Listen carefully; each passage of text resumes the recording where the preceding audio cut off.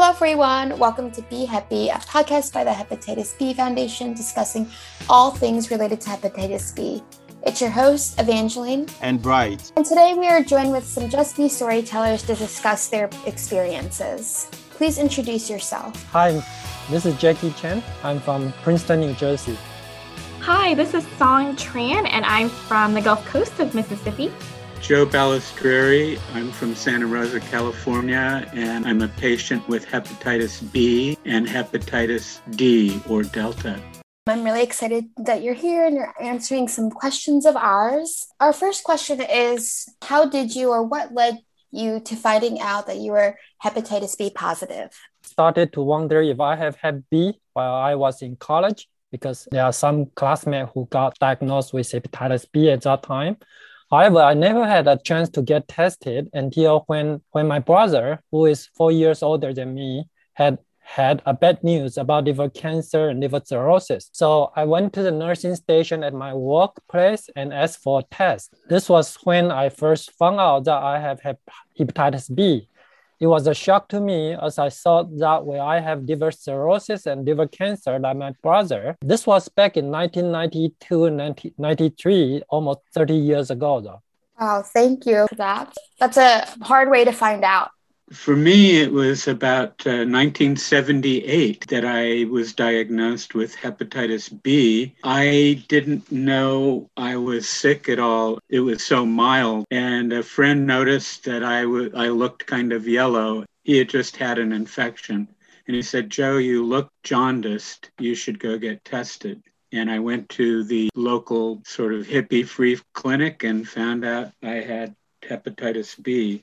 It wasn't until the 1990s that my healthcare provider, Kaiser, tested me for hepatitis D or Delta.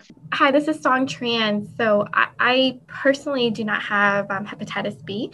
I'm sharing my father's story of getting hepatitis B. My father was diagnosed with hepatitis B around 1998 and into the 2000s.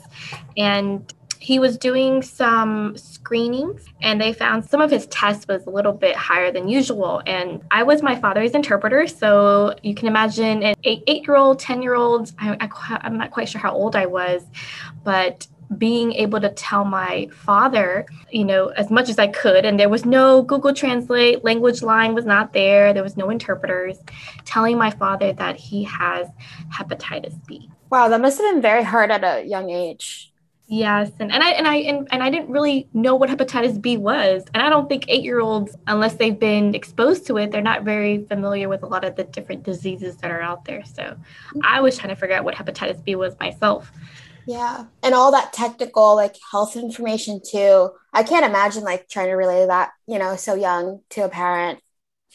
You mentioned that doesn't sound like a very great experience for an 8-year-old or a 10-year-old. What was the initial reaction, either from your perspective or your father's perspective, finding out about this elevation of this test and finding out that he has hepatitis B? What was that initial response like? First off, we were trying to figure out what hepatitis B was. And then afterwards, when we had some kind of basic understanding of it, we were really scared. I thought my dad was going to die. I was like, oh my gosh, a liver issue, you're going to die, Daddy. What are we going to do? We are one of the very few stories where our healthcare system was actually okay. And by that, I mean, though we couldn't communicate effectively, we were still able to help my father, get treated and now he's being monitored. And I'm 28 years old and I am a hepatitis B caseworker and also community health worker. So I'm able to really relate to families and be able to help I work with the Vietnamese community on the Gulf Coast of Mississippi to be able to help our families and our patients understand the process and what it means. That might really be difficult. And had, but I'm glad there was help and your father is doing well. Jackie, Yes. if you can talk about that initial experience or your initial reaction was when you get tested and you find out that you are positive, given that you've learned that your brother had liver cancer and cirrhosis, how was your initial reaction to that? Oh, yeah. My initial reaction was, although it was expected, because I was suspecting that I had the Hep B as well. So, however, after the confirmation that I am Hep B positive indeed, it was really a shock to me, and that explained to me why, I have been feeling fatigue, I've been feeling tired all the time and not able to work, long hour and I experienced some symptom at that time. And also, not only just that, it was even shocking that I found out that my liver enzyme was elevated and it continued to be elevated for many years. So it was scary at that time that because my brother was just 4 years older than me and he already have liver cirrhosis and liver cancer.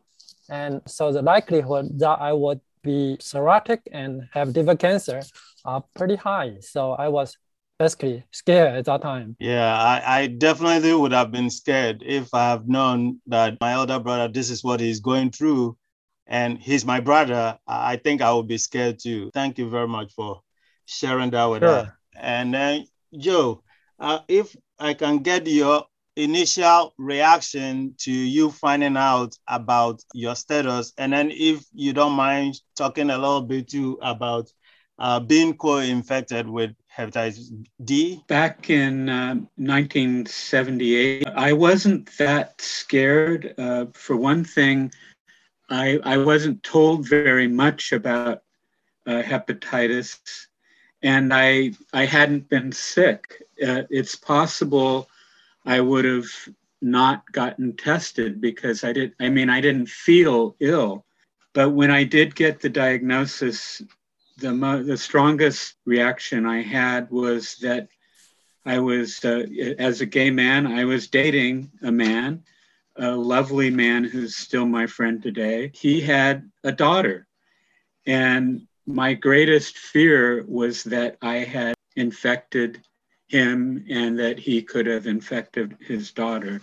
And it was a great relief when I found out that he and his daughter were negative and never did get hepatitis. They did go get vaccinated. Later on with hepatitis D, I wasn't that alarmed. I mean, it wasn't good news to know that I used the word Delta because B and D sound so much alike. Hepatitis Delta is another viral hepatitis.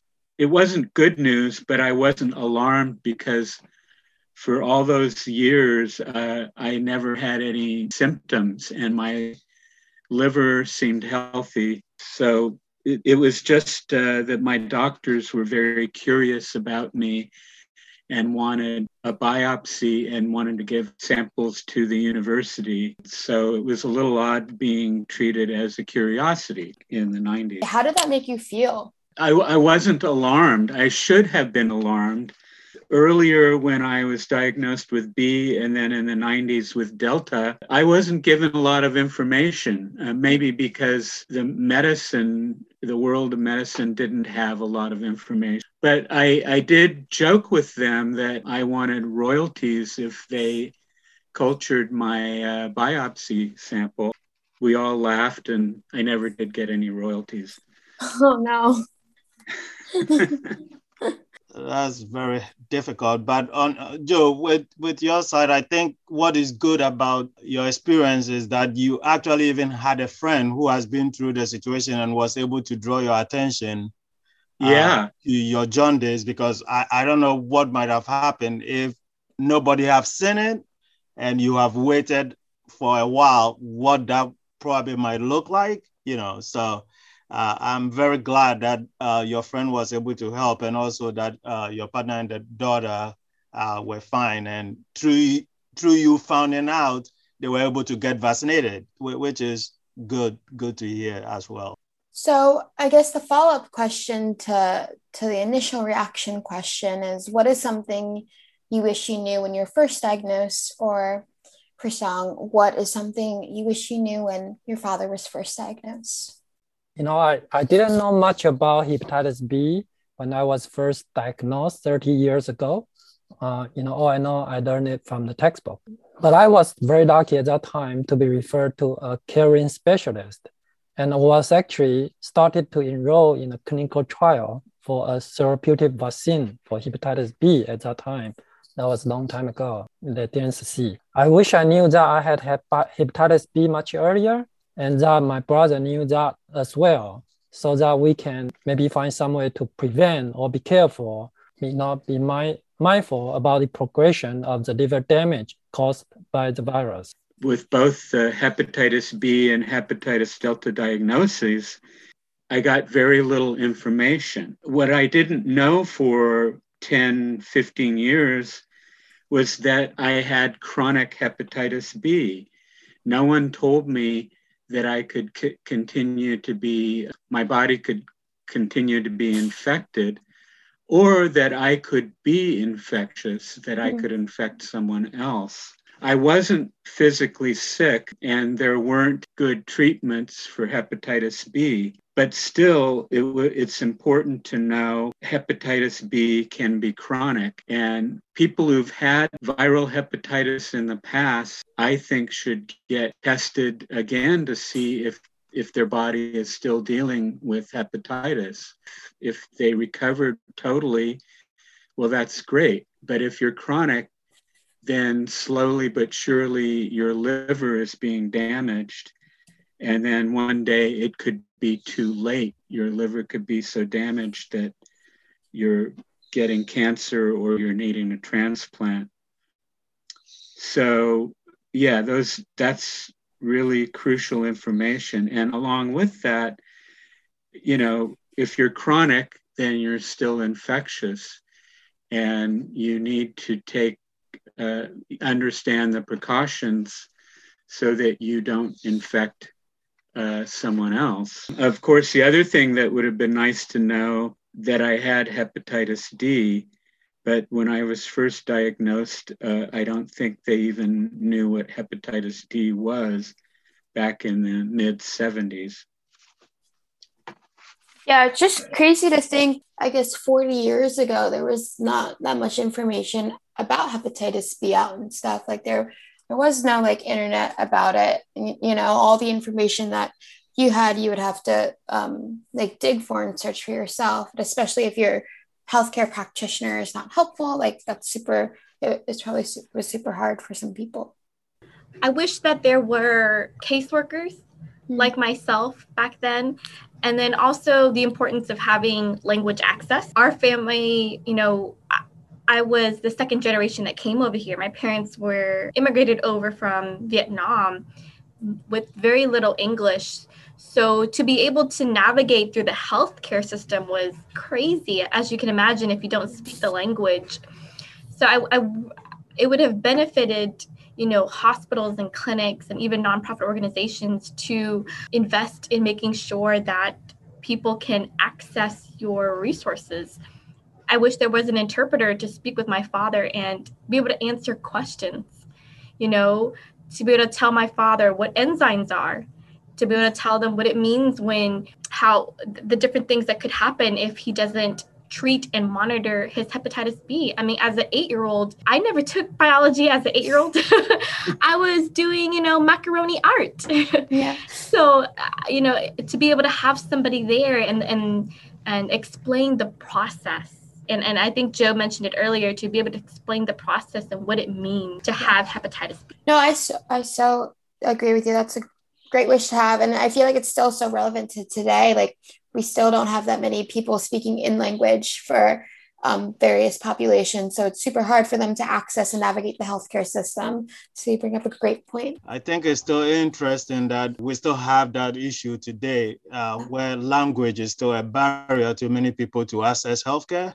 And so it's something that I think we still have to work on to get more done regarding that, to see how best that can change, because I think that is a big problem when it comes to people with hepatitis B getting treatment or even just going in trying to get tested creates some sort of barrier to that. So I know that each of you come from different cultural backgrounds. Could you tell us what role this played in terms of being public with your statuses? So I think people have very good reason to keep the diagnosis secret. I didn't want to make my status public at early time either. I was in fear of alienation and discrimination. This was very real, especially at younger ages with active career and active social life. You don't want people to look down on you, or no one want to get close to you. However, as I grew older and have a more stable career, I think it is time to help others.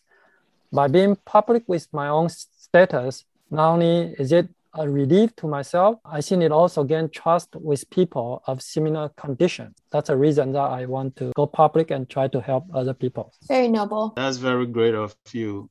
I think a lot of people can relate. Yeah, going public is hard, I think, especially with something stigmatized. It's not very easy. It's not very easy thing to do. So we appreciate you all sharing your stories. Yes. I know as a fellow storyteller, I know you don't come around that easily. It takes a while for you to really get to a point where you feel like you are safe and comfortable to go out and share and talk about stuff like that.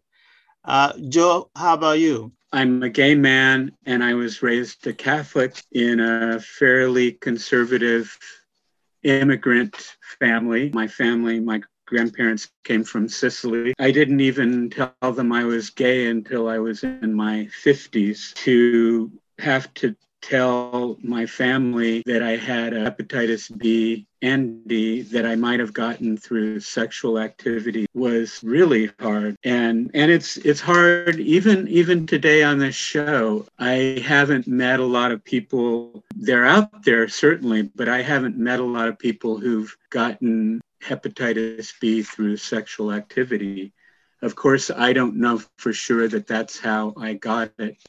It's a good possibility. In terms of the gay community, I feel a responsibility to all those people I know and care about to come out as a person with hepatitis B and D, because the people I know could be saved from getting viral hepatitis, if they just get vaccination. And of course, if they've already got chronic hepatitis B, they need to hear about that, and they need to go get tested for B, and they need to get tested to see if they have D or Delta. But it was hard even in the gay community. I escaped getting AIDS, and I felt maybe a little arrogant about it, like I'm superior because I didn't get AIDS. But then I have to turn around and I didn't know that did I ever give anyone hepatitis B unwittingly? I had to come out and I had to talk to people who I had been intimate with as well. It was very hard. I'm glad I've done it though. That discrimination stigma is part of the disease. It's like it is hard coming out with it and being so public. That's very great of you, Joe, to think not just about yourself, but to think about others in that situation. I understand how difficult. I don't really understand how tough that might have been for you. You know, not being able to even share it with your family members. I think that might really be difficult, but at least you sacrifice everything and speaking out, trying to help others. It's I think it's something that we can all learn from, and we appreciate that. It wasn't until we did the Just Be storytelling where I actually got my dad to really talk about his experience and to share his experience. We didn't talk about that. And, you know, we all knew about it, but we didn't really talk about it. And he didn't want people to think about him in another way. You know, he didn't want people to think that, you know, if you touch him, you'll be infected or something like that. And I feel bad about it because, you know, as a child, I didn't understand. I just knew that, you know, we just kept secrets, right? We have family secrets. And growing up, I realized how wrong it was. There was nothing wrong with my father. He has hepatitis B, which is, you know, it's a chronic condition, but also diabetes is, hypertension is, AIDS are, you know, they're just conditions. They don't care. It doesn't change who you are. It doesn't change your characteristic. It doesn't change your personality. You're not a worse person for having any of these diseases. And to really help my dad open up, because we later found out my grandmother, which is my dad's mother, passed away from liver cancer, and it was because she did not treat her hepatitis, because she did not get it treated in time. They didn't diagnose her in time before she passed away, and that was in Vietnam. So I look back on it, if my dad would have just opened up and shared his experience and let people know, I wonder where my grandmother would be right now. I wonder if my cousins, have gotten tested since then, and all that good stuff. Thanks for sharing. I think it's very tough, it's very tough to talk about some of these things. And I think most of the time it's because of the stigma and the way people will start looking at you. So that's probably why some families try so hard not to even talk about it. But we are glad that at least your father at some point was able to talk about it. But the question you asked will remain one question that I don't think any of us could answer. We wish we could answer and know what differences those might make if anything has been done earlier, or your father had talked about it, or something has been shared. But we thank you for sharing that. I think it's very important that we keep talking about this and try to break that cycle of keeping diseases as secrets, even in our own families. I think it's important to talk about it and try to save lives from inside out, meaning from our families, and then spread it out. So thank you. Yeah, and you bring up such a great point of how you're more than hepatitis B, right? It doesn't define you. You have other characteristics. It doesn't change your personality at all. I really like that. This has been part 1 of 3 parts in this Just B series. Stay tuned for the rest of the Just B series. Subscribe for future episodes about hepatitis B. If you have any questions, please direct them to info@hepb.org. You can support our programs at the Hepatitis B Foundation by going to www.hepb.org/donate or click on the link in this page. We greatly appreciate all your support and thank you so much for listening. We'll see you in the next episode.